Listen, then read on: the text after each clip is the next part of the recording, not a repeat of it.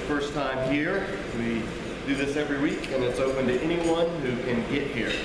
So feel free, if you enjoy this Bible study, to come back and let others know about it as well.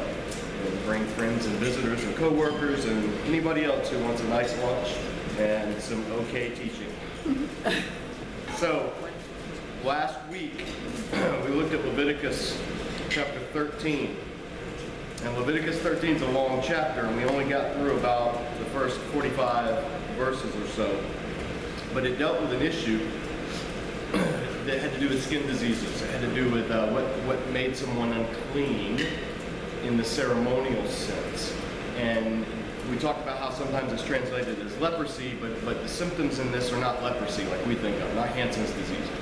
This is more like things like psoriasis or skin infections or like fungal, ringworm type stuff. Any of those diseases. And they were all characterized under this broad Hebrew term, sara'ath. So sara'ath was this way of talking about skin diseases.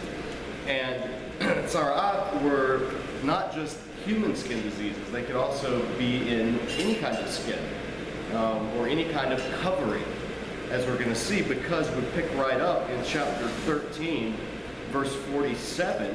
And this is where, if you have an English translation, it may gloss over this. You may miss it, but it's the same thing. I'm reading from the NIV. It says, if any clothing is contaminated with mildew, well, that word mildew is sara'ath. That's the same word. I mean, it can mean mildew, so it's not like the NIV is wrong, but it's the same word. So there's skin diseases, and then there's skin diseases of clothing as well. So it's important, this whole section, this chapter, end of chapter 13 and off chapter 14, is all talking about this thing, this sara'ath, this growth or spreading or this disease. And it's translated in different ways. But it goes on to say, if any clothing is contaminated with sara'ath, mildew, any woolen or linen clothing, any woven or knitted material of linen or wool, any leather or anything made of leather, so in other words, any kind of covering that you would wear on your body. And if the contamination in the clothing or leather or woven or knitted material or any other leather article is greenish or reddish, it is a spreading sara'ath, or spreading mildew, and must be shown to the priest. The priest is to examine the sara'ath, mildew, and isolate the affected article for 7 days, just like you do with the person. The person was suspected of a skin disease. They didn't just kick him out immediately and say you're unclean. They put him in quarantine for 7 days to see if this thing spreads. On the 7th day, he's to examine it. If the mildew is spread in the clothing or the woven or knitted material or leather, whatever its use, it is a destructive sara'ath, destructive mildew. The article is unclean. He must burn up the clothing or the woven or knitted material of wool or linen or any other leather article that has the contamination in it, because the mildew is destructive. The article must be burned up. So it's consumed by fire. If it's a spreading, if this mildew, this sara'ath, this disease of the clothing, so to speak, isn't going away. But, verse 53, if, when the priest examines it, the sara'ath is not spread in the clothing or the woven or knitted material or the leather article, he shall order that the contaminated article be washed. Then he's to isolate it for another 7 days. After the affected article has been washed, the priest is to examine it. If the mildew has not changed its appearance, even though it has not spread, it's unclean. Burn it with fire, whether the mildew has affected one side or the other. In other words, if it hasn't started to go away, if it hasn't started to recede, and it's stayed the same, it is unclean. It needs to be destroyed. Verse 56, if when the priest examines it, the mildew is faded after the article has been washed, he is to tear the contaminated part out of the clothing or leather or woven or knitted material. But if it reappears in the clothing or the woven or knitted material or in the leather article, it is spreading, and whatever has the mildew must be burned with fire. The clothing or the woven or knitted material or any other leather article that has been washed and is rid of the mildew must be washed again, and it will be clean. So 2 washings. 2 washings take place, separated by this 7-day period, and then they'll be clean. These are the regulations, and literally that says this is the Torah, concerning contamination by sara'ath in woolen or linen clothing, woven or knitted material, or any leather article, for pronouncing them clean or unclean. Now, there's on a lot of levels, there's things going on, but there's echoes of Genesis in this, because after Adam and Eve were expelled from the garden, after they were contaminated by sinfulness and driven from God's presence, the very next thing that's mentioned is how God covered them. Their clothing. He said he made them garments of skin and he covered them. So keeping that Genesis theme, it only makes sense that that would be what's mentioned here now is this clothing. So there's resonances, there's echoes of Genesis.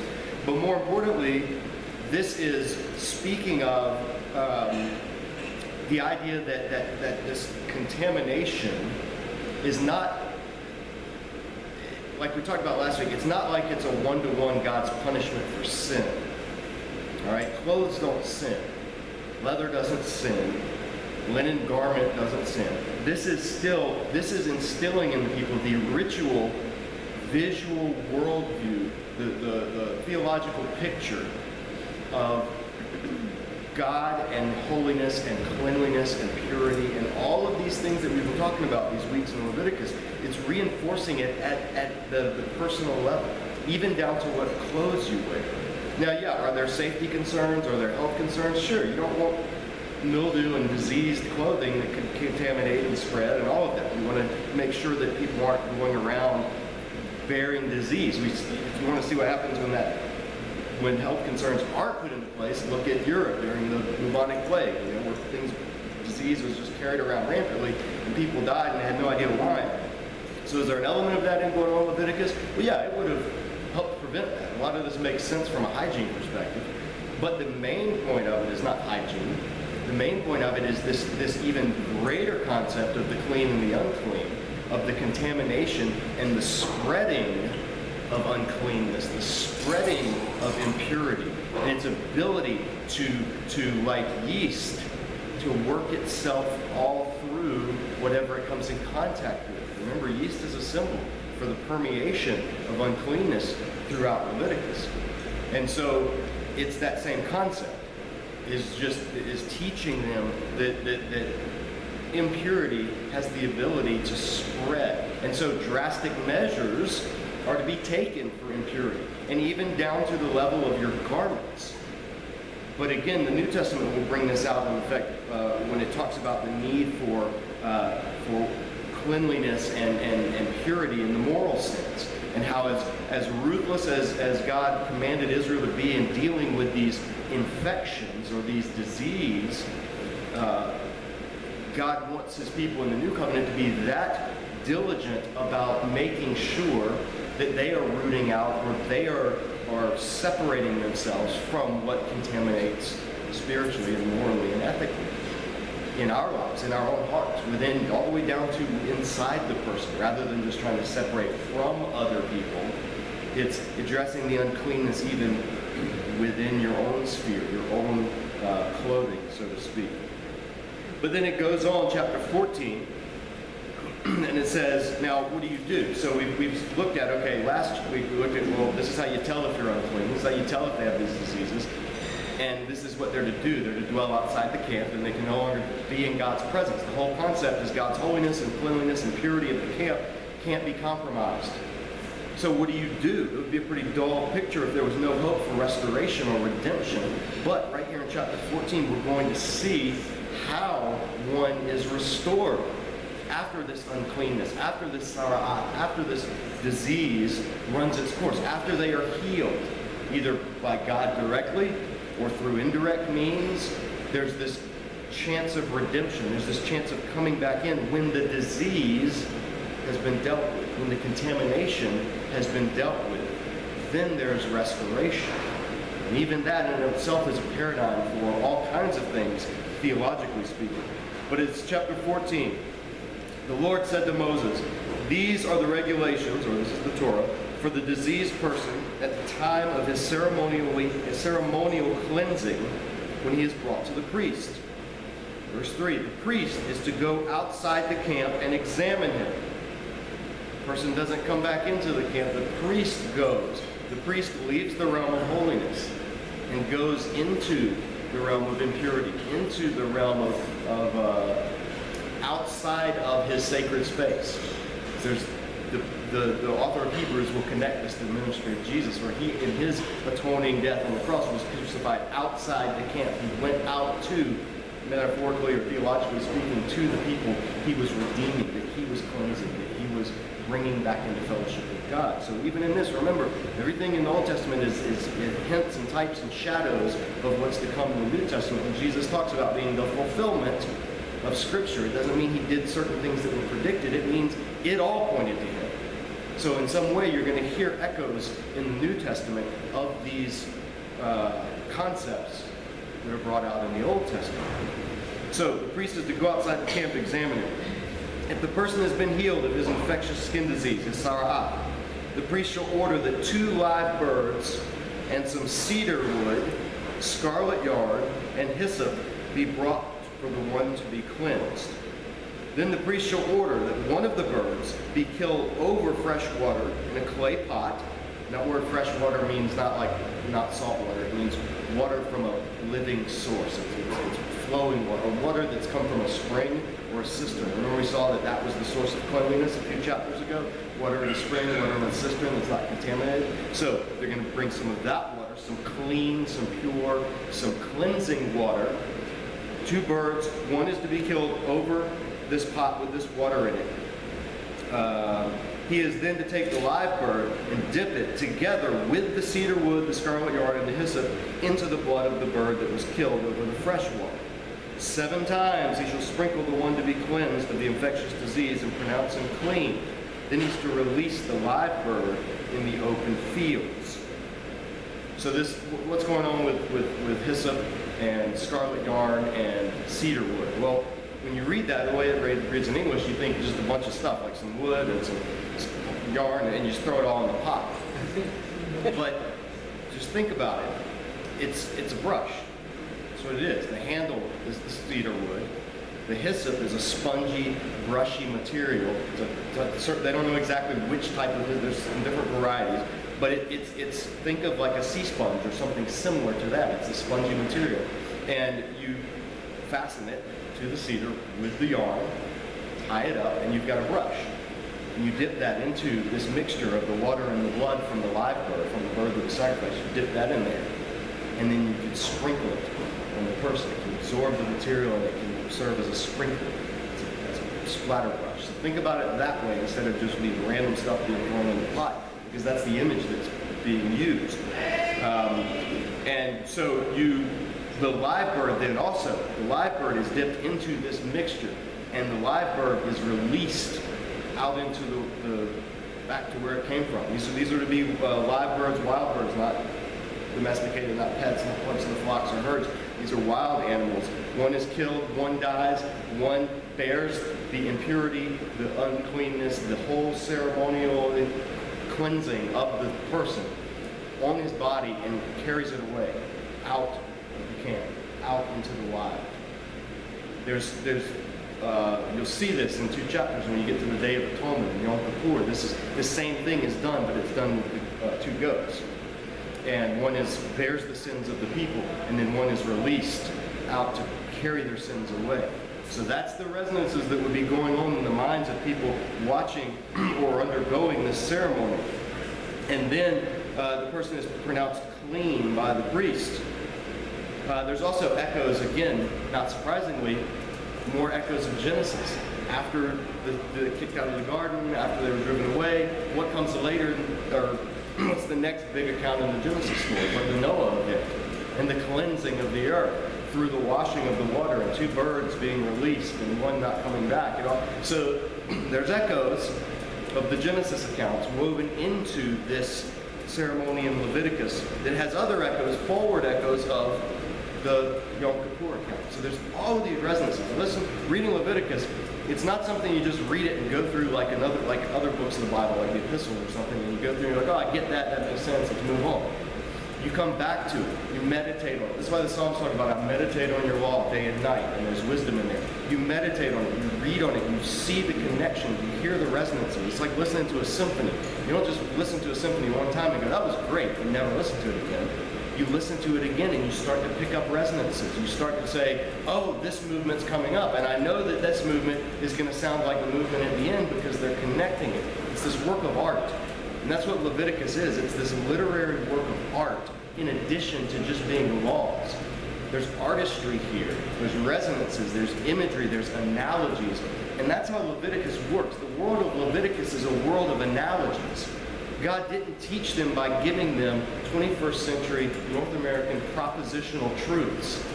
He didn't teach them through reasoning with them on an intellectual level of how this works for this, and this works for this, and this, and this, and this. Instead, he gives them these rolling waves of images, these ceremonies, these acts, these things that they have to do tangibly that would be teaching them lessons that would be forgotten or glossed over if they were just given as philosophical principles. But instead, through the repetition of these acts that have deep symbolic meaning, the people are taught daily. Every time this happens, they're taught something visually, tactily, even aromatically, the smells and the feels of what's going on. So all of this world is world you have to enter into. Then you can start to pull out and start to see the strands of the theological tapestry that are being woven. So it's a very symbolic world. Now some of us, I was an art major, so this kind of stuff makes sense. This world of visuals and of not just linear truth, but a whole realm of illusions and symbols and all that. But if you're an engineer, this may be like, just tell me the point, get to the point, what's going on? If you're a grammar teacher, you're just like, okay, but what comes next? Give me the right order of things. But that's not how Leviticus works. That's not what God's given his people through their laws. So that's why it's a misnomer to think of Leviticus as just law. Yeah, these are laws, these are rules, but they are making a bigger picture. They are creating a world of microcosms. We've already talked about this. The tabernacle is a microcosm of Mount Sinai. And Mount Sinai was itself a microcosm of the universe, with God at the throne, and then gradations of holiness extending outward, and the ability of humanity to approach him in these levels of holiness, or these degrees of holiness, depending on their calling and their ability, or their having been sanctified by him. So then, what that is, then we see that in the tabernacle. That's what the tabernacle is. Only it's on a concentric scale of a tent with inner room and then an inner room, rather than a vertical scale like the mountain. But it's the same thing. Take Mount Sinai and just flatten it, right? And you've got the tabernacle, basically. And that's the analogy that's used then for the human body, for the people, for their very presence, is going to be this tabernacle structuring, so that the outer is the realm of where anybody can have access. Anybody can have access to your body, whether you like it or not. Anybody can have access to your outer physical being. But when you move in a layer, your soul, the relationship, the relational part of you, the part of you that has a connection with someone else, that's then not as many people have access to that. Only the people you choose, the people that get to know you. There's that soul level of relationship, the emotional and the intellectual. And then within that, in the deepest parts of who you are, is the Spirit, the Holy of Holies, where God himself dwells within your midst. And only you and only God have access to that. And so that's why Scripture can say, you yourselves are a temple of the Holy Spirit. And bodies are a microcosm of the tabernacle, which is a microcosm of creation. So there's these levels of connection that Leviticus is painting, and I'm throwing them all out here because I want you, more than just knowing what comes next in this ritual, I'm wanting us to see the world that it's painting for us. And that's setting up, because then the payoff will come when you start to see the relationships. For instance, the relationship for cleansing a person will have elements of new birth. There will be washing. There will be shaving off all of their body hair completely, like a newborn baby coming out of the womb, clean, shaven, slick, smooth, ready to re-enter into life in the community. So there'll be elements of that, but then there'll be elements of when the priests were consecrated. Remember, back in Leviticus earlier, when he was going to consecrate the priest, they took the blood from the sacrifice. They put it on the priest's right earlobe, on his right thumb, on his right big toe, as a way of saying you're being consecrated, you're being dedicated to the service of God completely.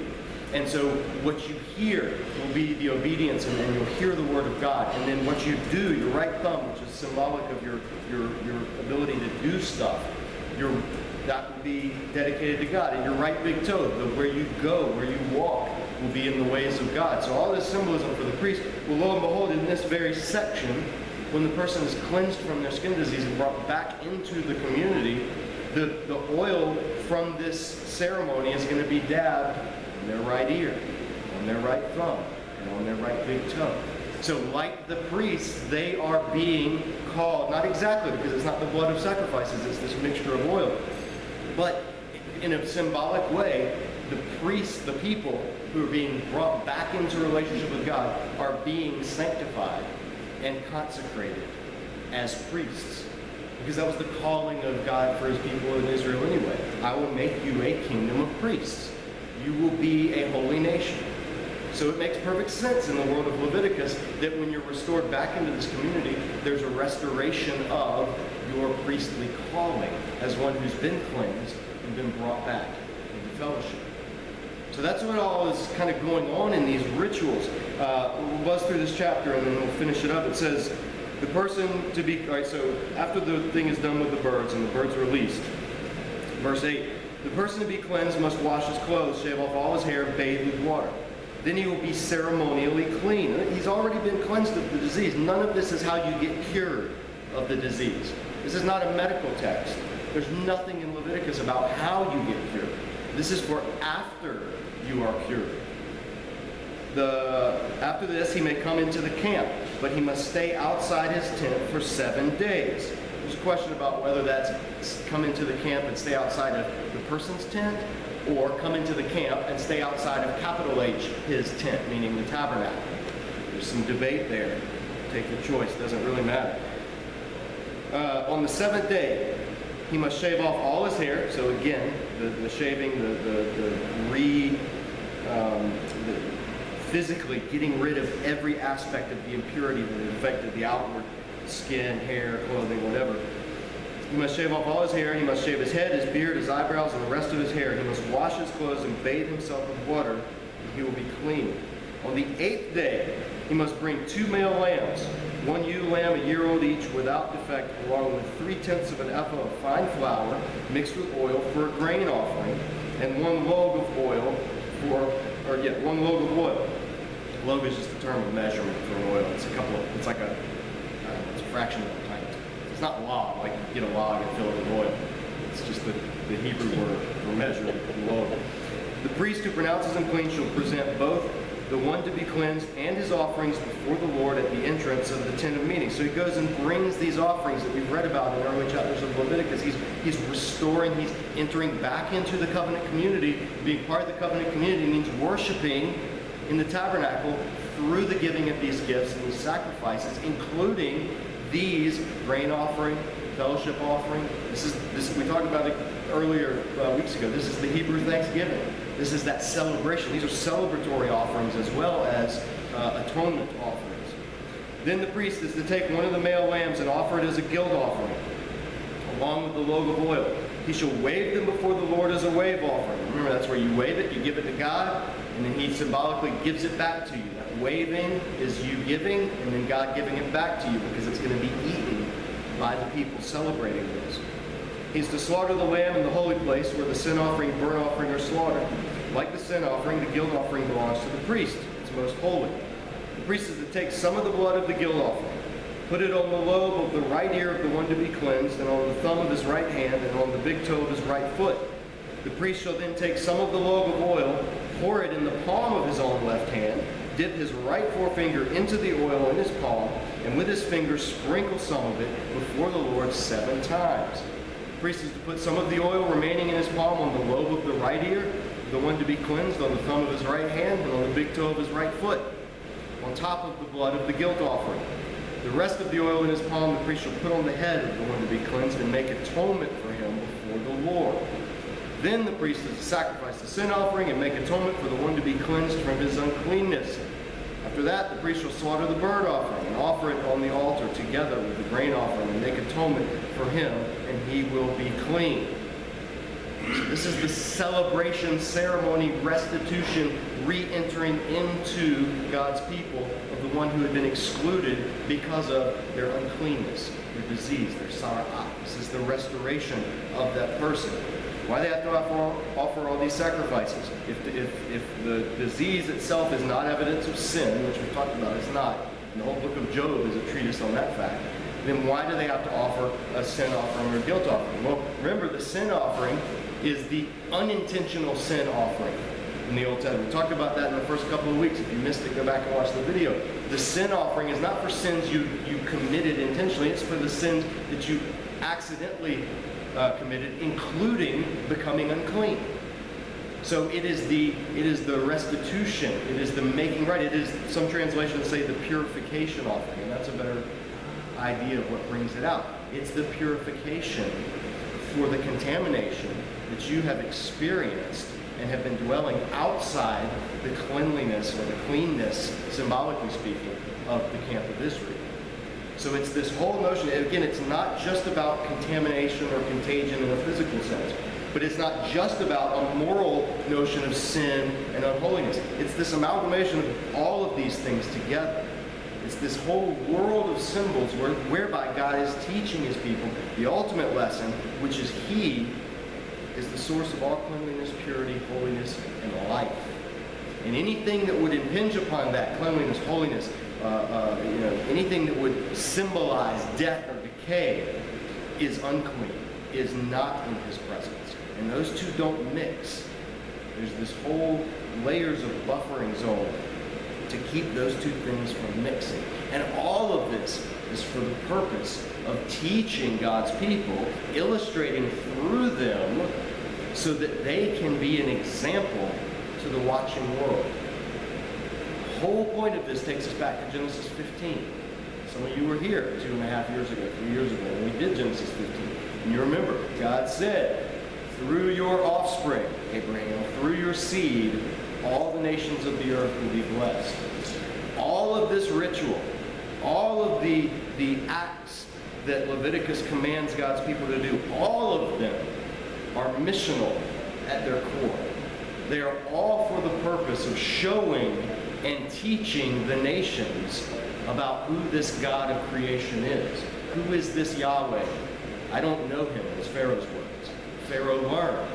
And so through Israel's interaction with this God, through their interaction, through their worship, through their covenant obedience to Yahweh, the nations will see, and the nations, hopefully, the plan is, if Israel remains obedient to all this, then the nations will be drawn to this God. And get a glimpse of it, get a tiny glimpse of it during the reigns of David and Solomon.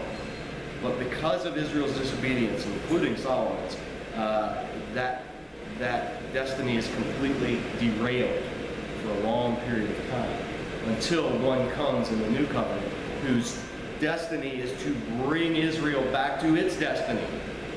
Turn the hearts of the fathers back to the children. Turn the hearts of the children back to the fathers. To bless the nations. And that's who John the Baptist starts his gospel with. The gospels start off with John the Baptist announce Jesus getting things back on track. So, let's just finish out this one section. What do you do if you can't afford those sacrifices? What do you do if you can't bring a goat or a lamb, 2 lambs a year old? Well, if you've been living outside the camp because of your skin disease, then you probably aren't wealthy unless you had a whole family of wealth or you have people taking care of you. You might very well be poor. What do? Well, if, however, verse 21, he is poor and cannot afford these, he must take 1 male lamb as a guilt offering to be waved to make atonement for him, together with 1/10 of an ephah of fine flour mixed with oil for a grain offering, a log of oil, and 2 doves or young pigeons, which he can afford, one for a sin offering, the other for a burnt offering. On the 8th day he must bring them for his cleansing to the priest at the entrance of the tent of meeting before the Lord. The priest is to take the lamb for the guilt offering, together with the log of oil, wave them before the Lord as a wave offering, same as before. He shall slaughter the lamb for the guilt offering and take some of its blood, put it on the lobe the right ear of the one to be cleansed, and on the thumb of his right hand, and on the big toe of his right foot, same as before.